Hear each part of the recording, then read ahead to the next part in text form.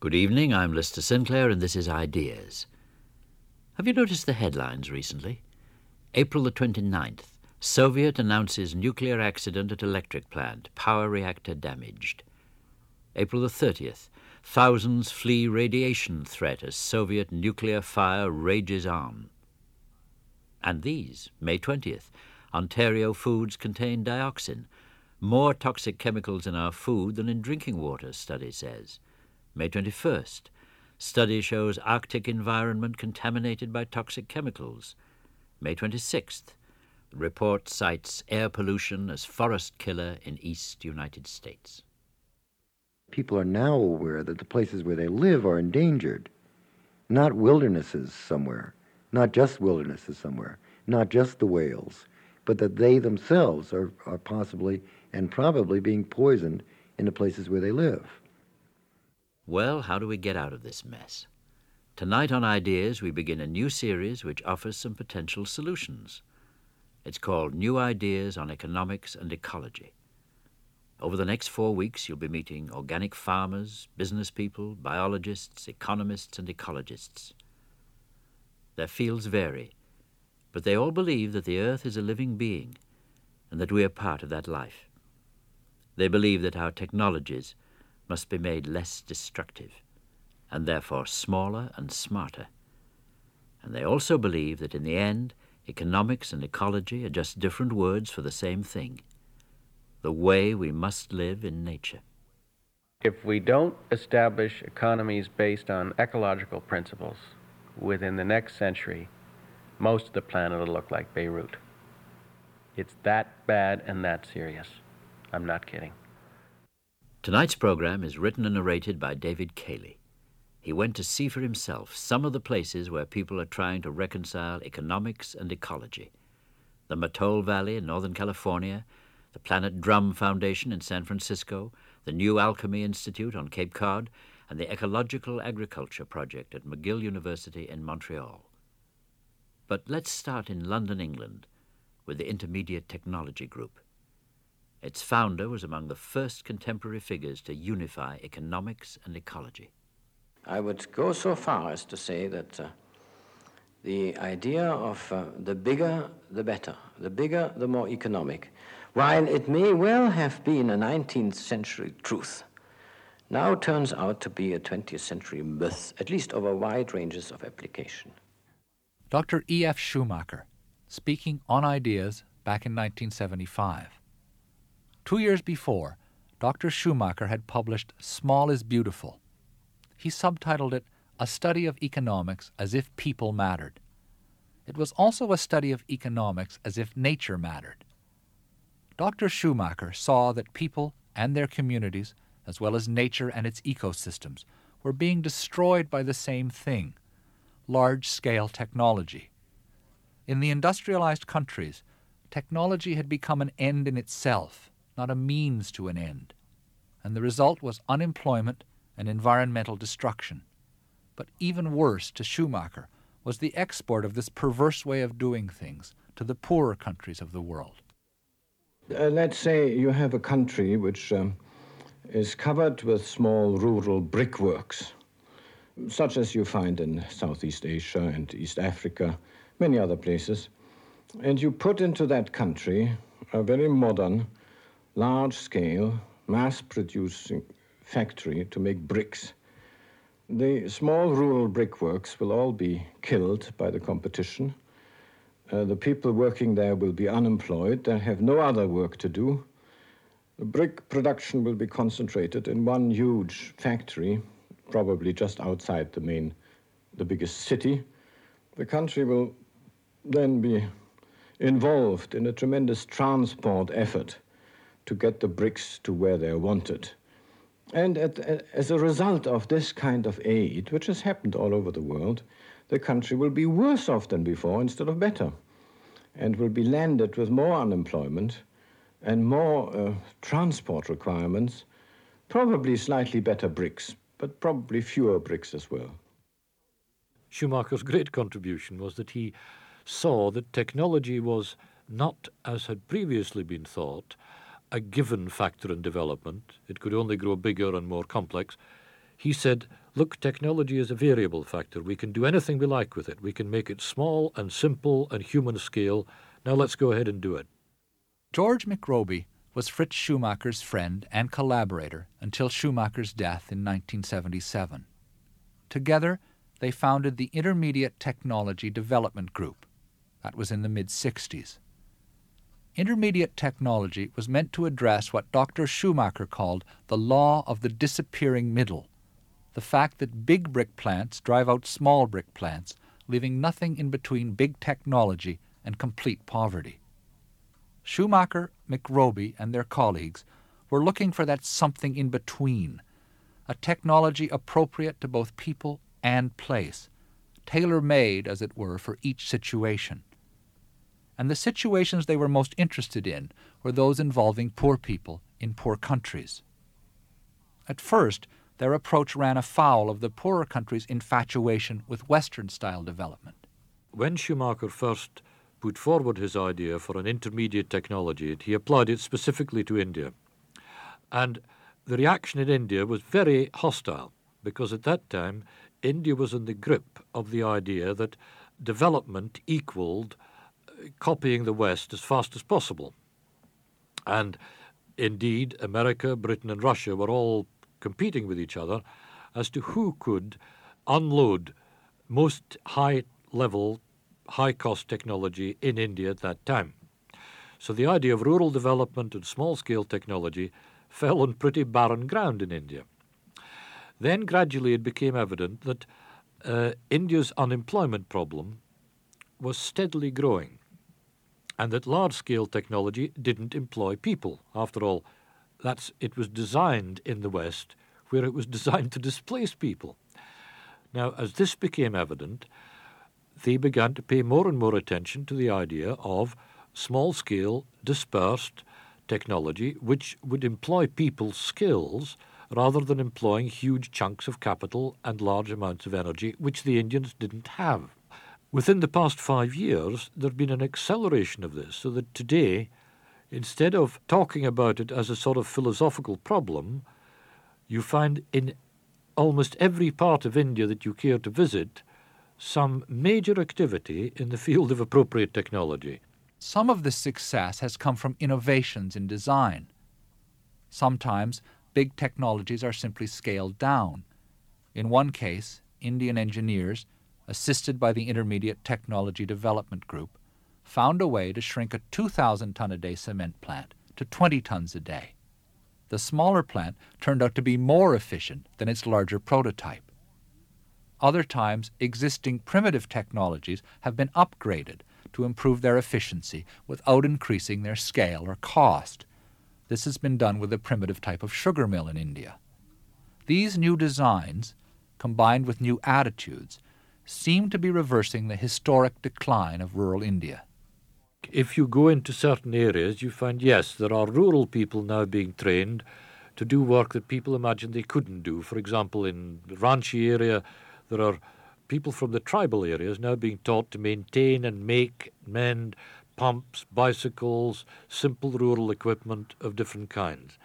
You can find in places like Allahabad village centres that serve 5 or 6 or 10 villages, where they have developed small-scale technologies using local resources. If the local resources are leather, right, they start developing footwear of different kinds, small-scale spinning machines, all sort of agricultural equipment on a small scale, processing equipment on a small scale.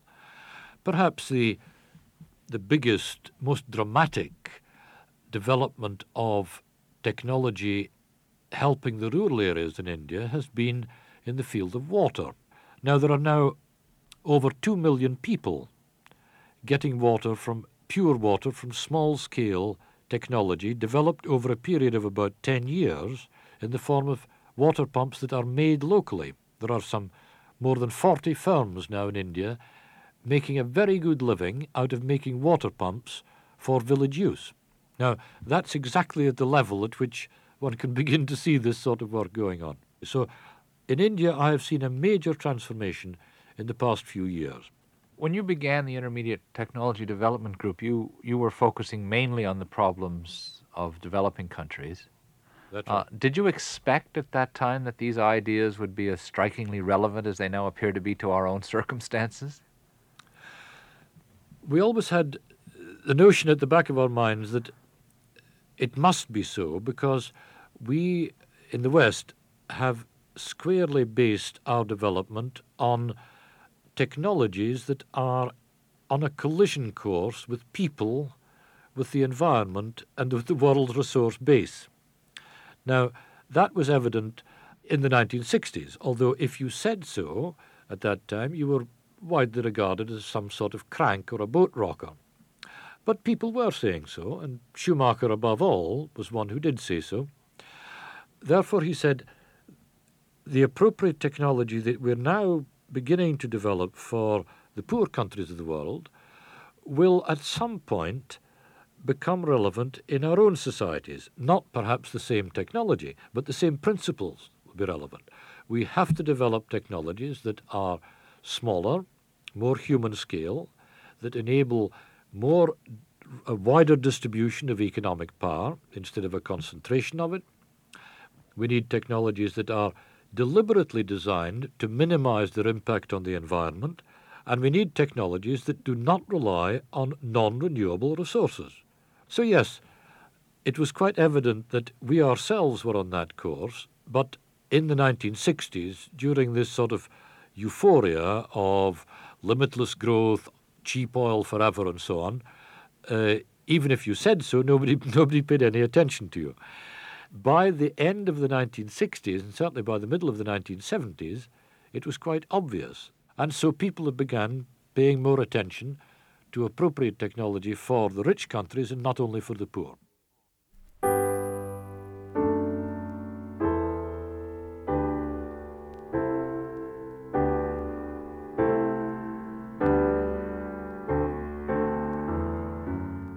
I remember a lovely story of Schumacher being shown across the prairies, and somebody said to him, "See, all this production, don't you think that's amazing? I mean, this isn't on a small scale." And he turned to them and said, "I was just visualizing it in 8-acre lots." I mean, much more productive. Stuart Hill is a professor in the Faculty of Agriculture at Macdonald College in Montreal, a satellite campus of McGill University. He shares with Fritz Schumacher and George McRoby a commitment to appropriate technology. In Hill's case, this means a commitment to an organic agriculture, where farms are small enough to recycle their resources and small enough to be managed with intelligence and sensitivity. In 1974, Stuart Hill started the Ecological Agriculture Project at Macdonald College. He began doing research on pesticides.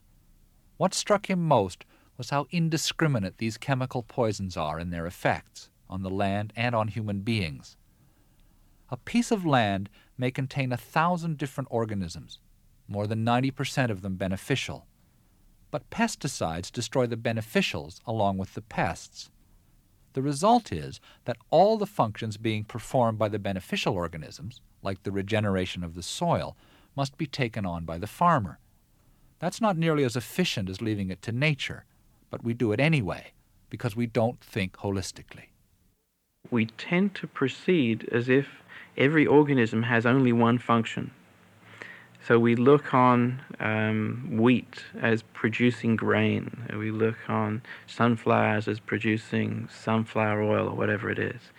Now, the reality is that every organism has multiple functions, even things that we think of as not beneficial, like weeds. So while the weed may, to some extent, compete with the crop, it may also provide an alternative host for a pest. It may attract parasites to its flowers, which lay their eggs on a pest in another stage and control the pest. It may bring up deficient nutrients in the soil to the surface, and when the weed dies, it makes it available to the crop.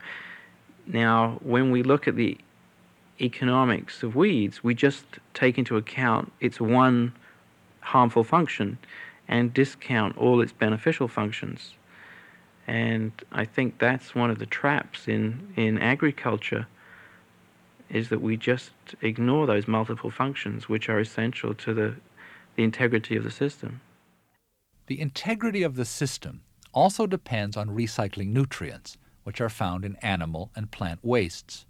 But the larger the scale of agriculture, the more likely it is that nutrients will be lost and the soils gradually depleted. If you take our prairie situation now, it's very hard to recycle waste. The grain is exported from the west to the east to feed animals. Now there's no exportation of the animal waste from the east to the west to return to the soil. So we're basically mining the soil in the west to pollute it in the east. In fact, we've polluted the waterways in eastern Canada from pig waste and so forth, because it's very hard to recycle all that waste material. It's easier to dump it in the river. So when you have a small scale, it's much easier to keep the cycles cycling, whereas as the area gets larger, it's very hard to manage that cycle. It's also very hard to be sensitive and aware of what's going on in that patch of land. If you look at the machines that travel across it now, and the person is sitting up in the truck with the stereo, completely isolated from the land. They're not seeing the earthworms moving around and the different insects. They don't see the early warning systems. Is it possible to characterize the overall situation in our agriculture with regard to the health of the basic biological systems? Yeah, I think in our modern agricultural approach, we're basically going into debt, and we keep losing that one more ton of soil or one more pound of pesticide going into the water. The problem with this is that biological processes do not have linear relationships. That is, you can't do a little bit of pollution and it leads to a little bit of problem. What happens is that you can do a lot of pollution and it doesn't seem to lead to much problem. And then suddenly you reach a biological threshold level at which everything collapses. I've met lots of farmers out west who tell me, oh, I grew so much sugar beet, say, year after year on this field without putting much on, and then suddenly I had to start putting fertilizer on, and then I put this amount of fertilizer on, and I didn't get the same result the next year, so I had to put more on. Now I'm putting on 3 times as much as I first put on, and this is within their lifetime. Now, to me, that's enough of an early warning system. I mean, the agriculture should wake up. Great civilizations have often ended by destroying their land.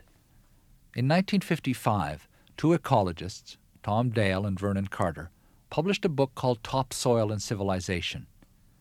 In that book, they estimated that between 10 and 30 civilizations have already traveled this road to ruin. The numbers depend on which system you use to classify civilizations. The examples included ancient Egypt, Mesopotamia, and Mesoamerica. Today, although no one seems to quite believe it, it seems to me that we're also following this road, unless we change from an exploitative to a regenerative agriculture. For Stuart Hill, it means that farmers must disconnect themselves from the centralized bureaucracies which tell them what to do and how to do it, and instead rely on a kind of attunement with the land, which blends scientific knowledge with intuition and personal experience. I think what's happened to the farmer is that in the practice of conventional agriculture, they've given up more and more of their independence, which essentially was tied up with this ability to behave in unique ways for their unique situations, to increasingly rely on distant solutions and distant experts. And so, for example, with pest control, there may be a spray calendar produced, which is a general listing of when you apply pesticides for the whole of the province. And There may be a phone-in line that the farmer phones in. Shall I spray today? As if only somebody else can tell them.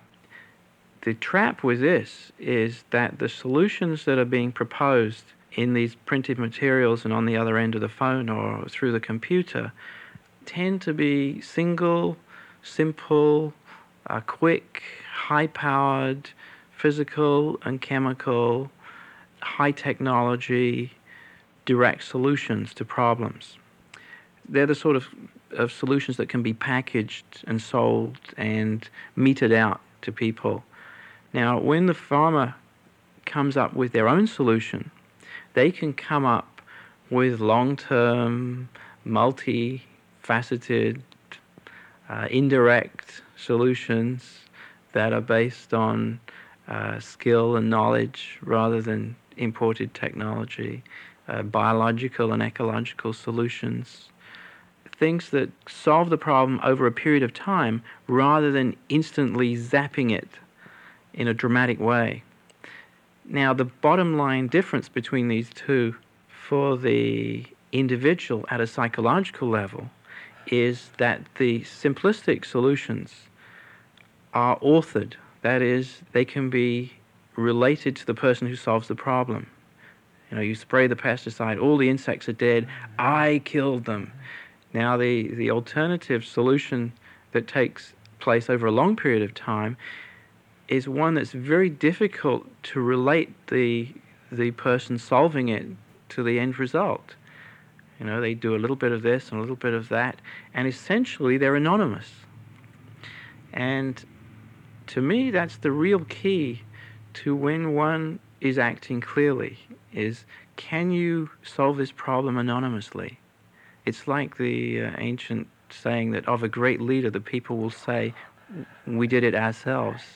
You know, and if you say for the earth, of a great farmer managing the earth or the farm, it looks as if the farm did it itself.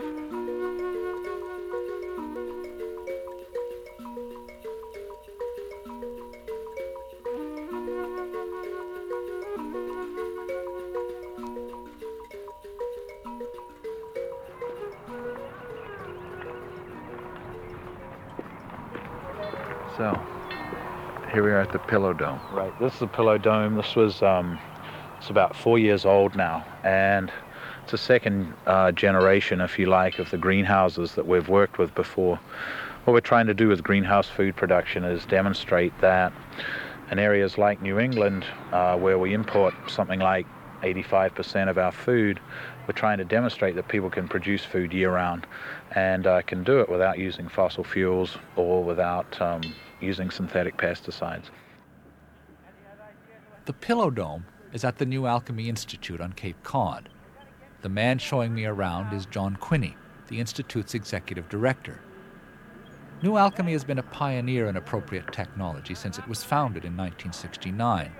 And here we can get a closer look at what Stuart Hill has been talking about. The Cape Cod site covers 12 acres of land. There are gardens, fish ponds, windmills, and all sorts of ingenious structures scattered around the grounds. An old dairy barn has been converted into a super-insulated auditorium.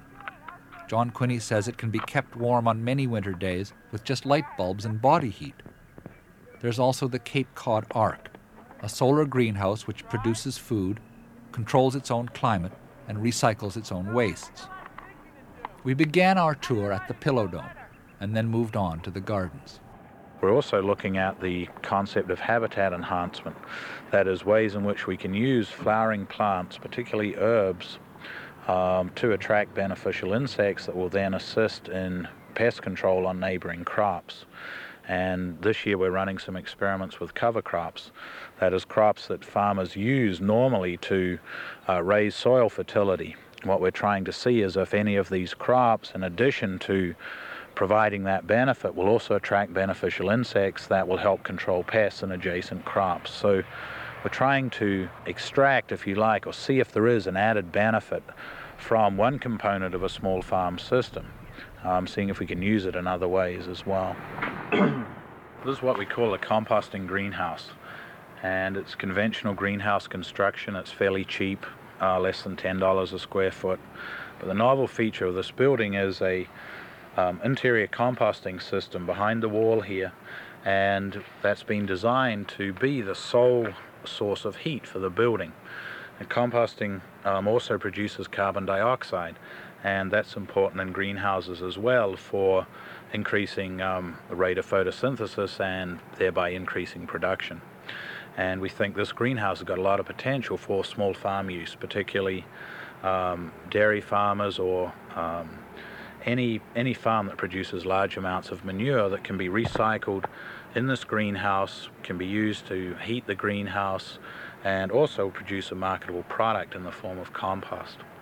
So at present we're doing research on this building. We just completed a monitoring program to find out exactly how warm the building stays and how well it works and what further research we need to do. So this is a good example of something the Institute's been involved with right from the beginning, with the idea of integrated systems, or ecosystem assembly if you like, taking component parts and putting them together to create some sort of a system that has higher overall productivity than the individual parts. The New Alchemy approach is to orchestrate and enhance the productivity of natural systems. It involves designing with nature, seeking imaginative ways to use the possibilities already inherent within biological systems. The key thing that really intrigues me is the concept of using biological resources to provide production and management inputs to agriculture. In a sense, you can conceive of an agricultural system where most of the tasks that are required to produce food can be performed biologically. There's plants that will fix nitrogen, for example. There's plants that will extract phosphorus from soil more efficiently than others. There's other plants called allelopath that produce what are in effect biological herbicides. There's animals like geese that you can use to weed certain crops. There's other plants that will host beneficial insects to assist in pest control. So you can go through the whole spectrum of biological options and pretty well conceive of how you can use all of these in a well-designed landscape to assist in producing food from that landscape. And what's nice about using biological resources in that fashion is that you don't incur any environmental costs. You can provide nitrogen fertilizer from ammonium nitrate, but that uses large amounts of energy and it pollutes and everything else. Or you can get the plants to do it, using legumes or some other non-leguminous plants to meet the same requirement that you have.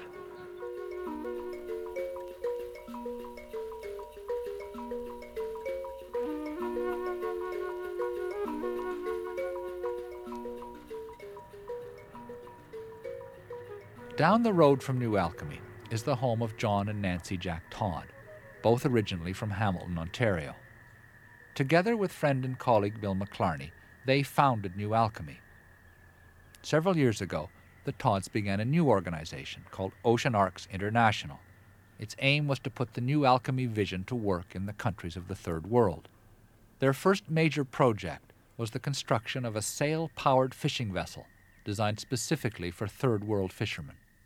We were aware, both through direct observation and through FAO, United Nations reports, that literally millions of fishermen in the last few years have been unable to fish, that they no longer have the fuel for their outboards, the capital for their gear, or what have you, and that this is a worldwide phenomenon, that coastal communities are in really tough shape. And if you analyze why they're in tough shape, it's because their country's economies have lost their buying power. Their currencies have become worthless. And what happens when these currencies go soft is that the infrastructure disappears. Mr. Yamaha outboard motor pulls out. The local distributor doesn't have a hard currency, so he can't buy it. The oil importers don't want to import oil because no one's going to pay for it with anything they can. So what happens is the economies come unglued. We saw this happening all over the place at terrifying rate. So one immediately says, well, they could go back to the old ways. They could build traditional boats and do it the way they did it a generation earlier. That argument breaks down when you discover that the old ways involve boats being made of teaks and mahogany and rot-resistant woods. They'd all been cut down to pay for the outboard motors and the steel boats and everything else. Their trees ain't there, so that their biological capital had been used up. So I started to ask the question, would it be possible to build a boat that could be powered by the wind, that could be built primarily out of fast-growing, soil-restoring weed trees, if you will, that would be as fast as the motorboats they were intended to replace? Could we take the information of a high-performance aircraft and speedboat and what have you and apply that to the needs of artisanal fishermen? The answer to all of these questions turned out to be yes. With the help of a prominent naval architect named Dick Newick, Ocean Arcs came up with a vessel which they called an ocean pickup. A prototype named the Edith Muma was built in Dick Newick's boatyard and launched in November of 1982. It was quite an event. James Morton, Dean of the Cathedral of St. John the Divine in New York, intoned a revised version of the traditional Anglican prayer for the launching of ships. The Paul Winter Consort played Amazing Grace, and the Edith Muma set sail for Guyana. The Guyanese fishermen were impressed.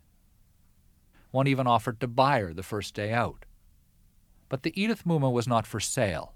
She was the prototype, and the plan was to build more like her right in Guyana. It was there that things broke down. There was a lot of interest in Guyana in building a large fleet of several hundred of these, because one thing Guyana does have is marine resources.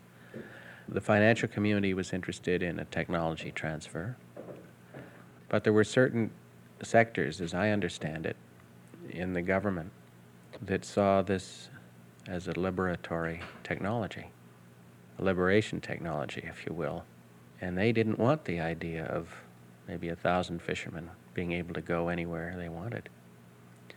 They didn't like the idea that they could sail up to Trinidad and pick up spare parts for the remaining outboards that were still functioning, or slip down to Suriname to get wheat flour and bring it back, because wheat flour was anyway, I guess it still is, illegal. They were perfectly happy to control the movements of that sector of the society at the gas pump. And so the dominant sector in the government, which is, as you know, not a democracy, basically decided that this is not what they wanted. John Todd has not given up the idea of manufacturing the ocean pickup, but for now the Edith Muma remains one of a kind. She's currently sailing on the west coast of Costa Rica, where Ocean Arcs is involved in a joint venture with Costa Rican tuna fishermen. John Todd has other plans for Costa Rica as well, and he's raising money for one of them now, a model ecological economy that would integrate agriculture, forestry, and fish farming. His basic principle, always, is that biological information is the only key to sustainable development in the Third World.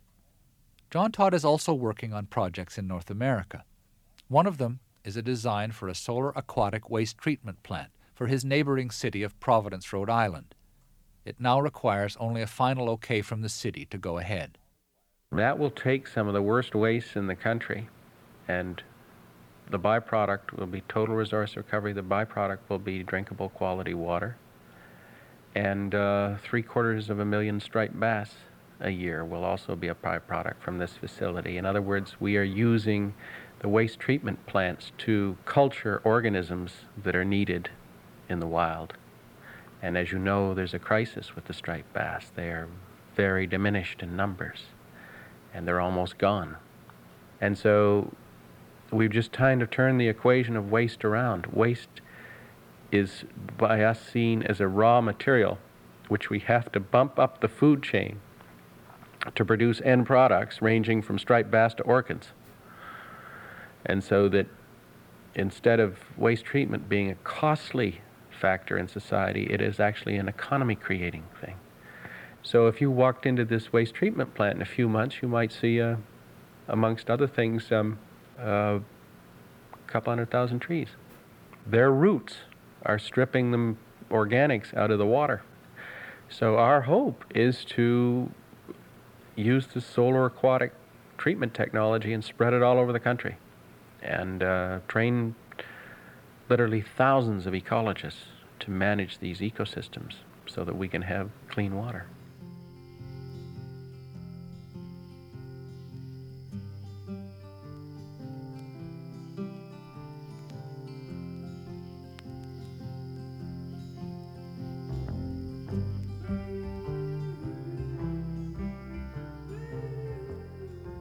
Planet is different than either world or globe. Planet is alive, and human beings are part of it.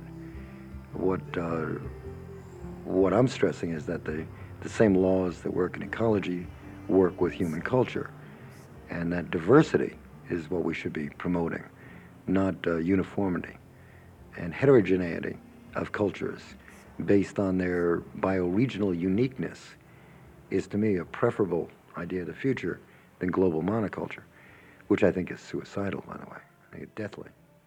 Peter Berg is the director of the Planet Drum Foundation in San Francisco. Planet Drum promotes the idea of bioregions. Most of us, if asked where we lived, would reply with an address. We live on such and such a street, in such and such a town, in such and such a political state. But we also live in natural countries, distinguished by certain unique biological features, and these are our bioregions. In the last few years, bioregionalism has grown from an illuminating idea into a vibrant social movement with more than 70 groups in North America. For Peter Berg, it all began in a search for a practical way of expressing his feeling that our primary political allegiance must now be to our planet. That's what Planet Drum means. Like Daily Bugle, Planet Drum. It was to start beating the drum for how do we think about all being on the planet together. And I don't mean in academic terms, but in human popular survival terms. How do we do this? How do you plan it? Right? We know how to nation state. How do you plan it? How does one do it? And I had the good luck of running into the work of a planetary ecologist named Raymond F. Dassman, who had just completed an obscure study for an obscure agency called the International Union for the Conservation of Nature and Natural Resources that was called Biotic Provinces of the World. And so I got hold of him and said, I think these ideas you're working on are right. There are real natural countries that make up the planetary biosphere. Do we start to plan it by identifying the places where we live as biotic provinces in biological terms rather than geopolitical terms? What we decided together was that, in fact, you could describe and define real biological entities, geographic entities, but that these biotic provinces were too large and they left people out. Human beings weren't part of them. So we took some of the constituent ideas. A bioregion would be a place that has a continuity of watersheds, river valleys, continuity of landforms, of climate, of native plants and animals, and that had, in the past, at least by at least some people, been defined as a home place. In North America, there were native language areas, for example. If you get a linguistic map of North American tribal areas, those tribal areas are very much described also in climatic, watershed, native plant and animal, landform, soil terms. The ranges of those languages are roughly what we would call bioregions now. Then the white settlers arrived in what to them was the New World. They carved the country into political regions which had no biological basis whatsoever. The political boundaries of jurisdictions just aren't compatible with bioregional realities. They simply aren't. I mean, your provinces in Canada are a good example of hideously drawn straight lines. And the United States has some states that are nearly perfect squares. Thomas Jefferson sat in Monticello and made a map of the Louisiana Purchase and drew straight lines on the map. west of the Mississippi and numbered them, 1 through 9. What the image of Jefferson drawing maps at Monticello says to Peter Berg is that the nation-states we live in are fundamentally unreal. They locate us in a political idea rather than a region of the earth, and he wants us to get back to reality. We know that bioregions are real. We know that the biosphere is composed of bioregions, that they are, let's call the Great Basin or the Amazon Basin one of the lungs of the planet for the amount of oxygen it puts for our use. Let's think of the Nile Delta as a kidney of the Mediterranean. That's the way to think of bioregions within the biosphere. All right, how are we going to modify our idea of society and adapt that idea of what a society should be to the benefit of the natural cycles and natural provision that exists within those bioregions? That's been our problem so far. Bioregionalism provides a new context in which to organize economic life. It directs our attention not to political boundaries, but to the boundaries of the natural systems on which our economies are actually based. And by doing that, it gives us a new way to think about decentralizing political and economic power. Decentralize is essentially a negative term. It means that you don't want to do something that you were doing before. You want to decentralize. The question would be, decentralized to where? And my answer would be to start finding a path back into the biosphere. The biosphere is very big. It's very hard to think about it all the time. It's not the kind of thing you think about while you're waiting for the light to change, the planetary biosphere. But you can think about a bioregion. In fact, it's the oldest way of thinking that the human species has known.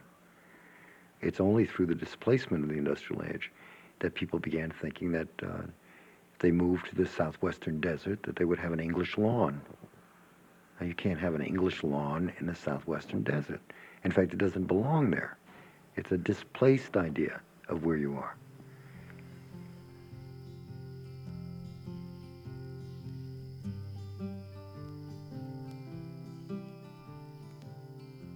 Wherever you live, the place where you live is alive, and you are part of the life of that place. No matter how short a time you've been there, or whether or not you're going to be leaving it and going to another place, it will always be that situation throughout your life. The place that you end up being in is alive, and you are part of that life. What is your obligation and your sense of responsibility for the sustenance and support that these places give you? And how do you go about acting on it? That is the entire bioregional premise.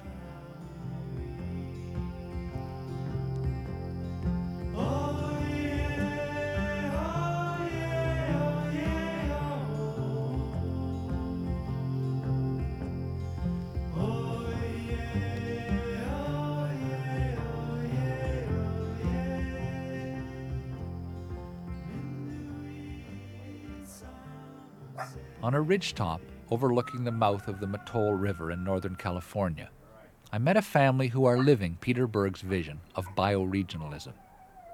David Simpson and Jane Lapiner are in fact old friends of Peter Berg's and associates of the Planet Drum Foundation.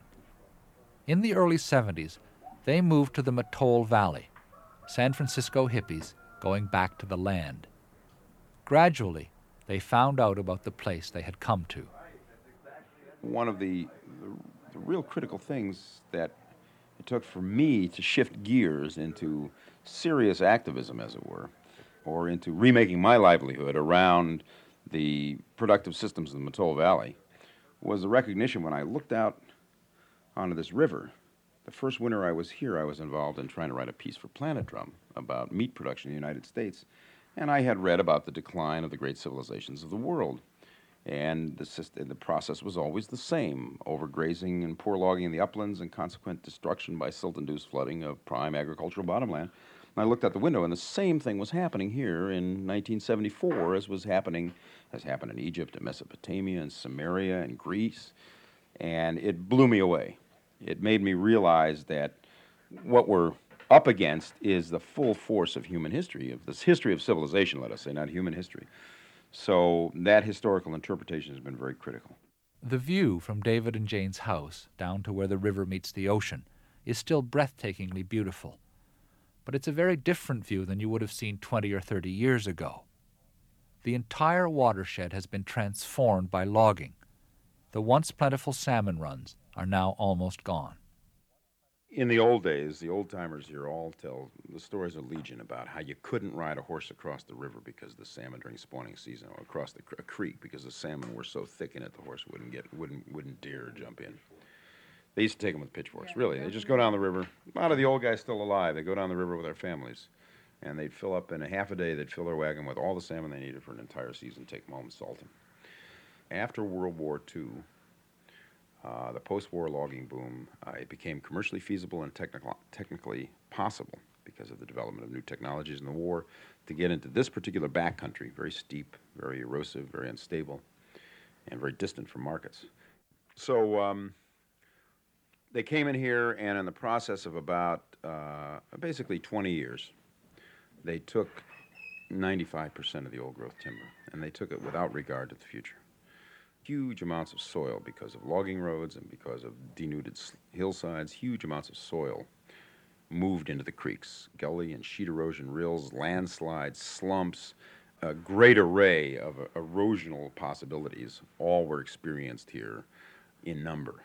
There's probably over 100 million tons of soil that is stored currently in the Mattole River, has moved into the river channel, clogging the salmon spawning gravel, filling the rearing pools. Some of our friends here, men in their 70s and 80s, remember when they were kids, there was a rock just above the Mattole Bridge there, and they'd dive off the rock, and it was 12 to 15 feet above the surface of the water. It was a nice jump, and none of them could touch the bottom of the pool. The pool was 30 to 35 feet deep, and now, not only is the pool gone, filled in, the rock's gone. So you figure there's 45 feet anyway, 45 to 50 feet of silt in that particular spot in the river channel. So you're talking about a monumental change. I mean, you look out here, look out this window, this broad floodplain. Well, there was a dairy farm there were hay fields there was riparian forest there. It's gone, man.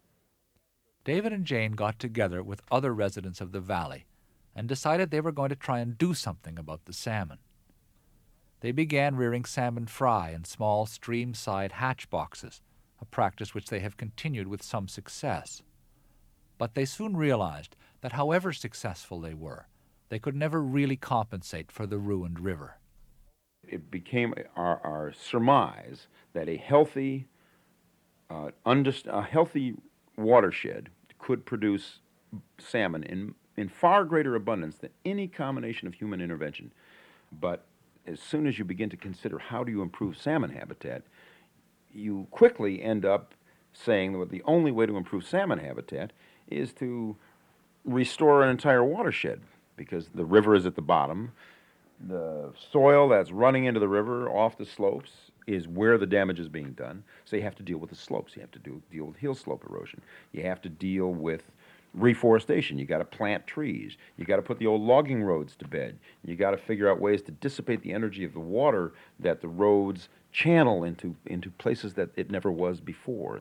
So we're into a whole bunch of things right now, and we're learning all the time. We're teaching ourselves new skills. Tomorrow we're going to have a class in field mapping because we got to go up and map the biggest active slide in the state of California, because we're trying to do something about it. It's contributing huge amounts of sediment to the watershed. Is the government supporting the work? The government is supporting the work somewhat. The government is only supporting the work because people like us have brought the need for the work to the attention of the government. At first there was a fair amount of resistance from the resource management agencies because we're kind of stepping on their toes, or, getting into their territory, or because they didn't trust us. We're a bunch of irresponsible amateurs. They're still somewhat confused, but they have begun to adjust to the fact that people living in places are taking responsibility for their resources, and they're taking responsibility. And invariably, when we got resistance from the resources people, they would say, well, you can't do that. We would say, well, look, we're trying to save our salmon here. Now, if you tell us we can't do that, what are you going to do about it? And they would say, well, I guess you can do that. The residents of the Mattole Valley have created a web of homegrown institutions to carry out the immense job they've taken on. There are groups involved in salmon enhancement, reforestation, and they even run their own high school, where the watershed work makes up a major part of the curriculum. Ecological restoration is a way of life in the Mattole Valley. And it's a way of life that has its own cultural expressions as well. For example, the valley now has its own dance company, and out of the dancers' feeling for their place has come a dance called Human Nature. It was choreographed by Jane Lapiner, herself a professional dancer. The dancers are not just strictly dancers, but a lot of them are involved in the rehabilitation work, or they're school teachers, they're farmers, they milk cows and so forth. Travel many miles on hard country roads to get to rehearsals.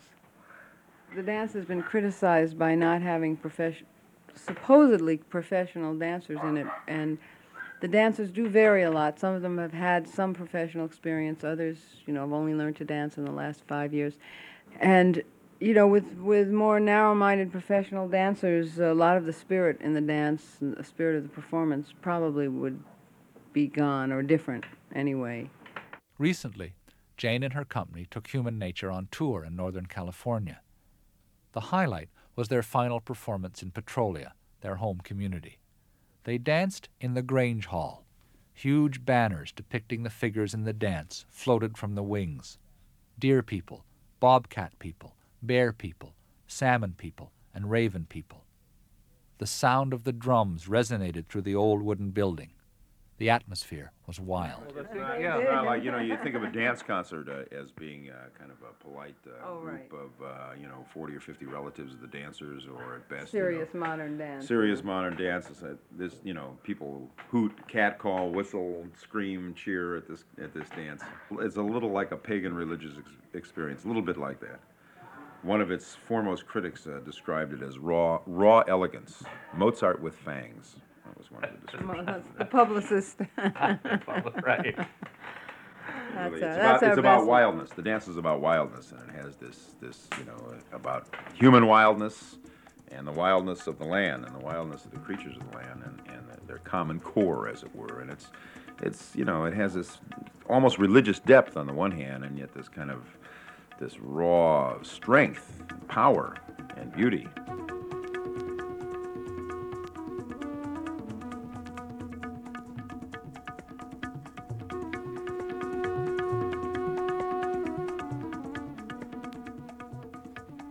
You've been listening to New Ideas on Economics and Ecology, written and presented by David Cayley.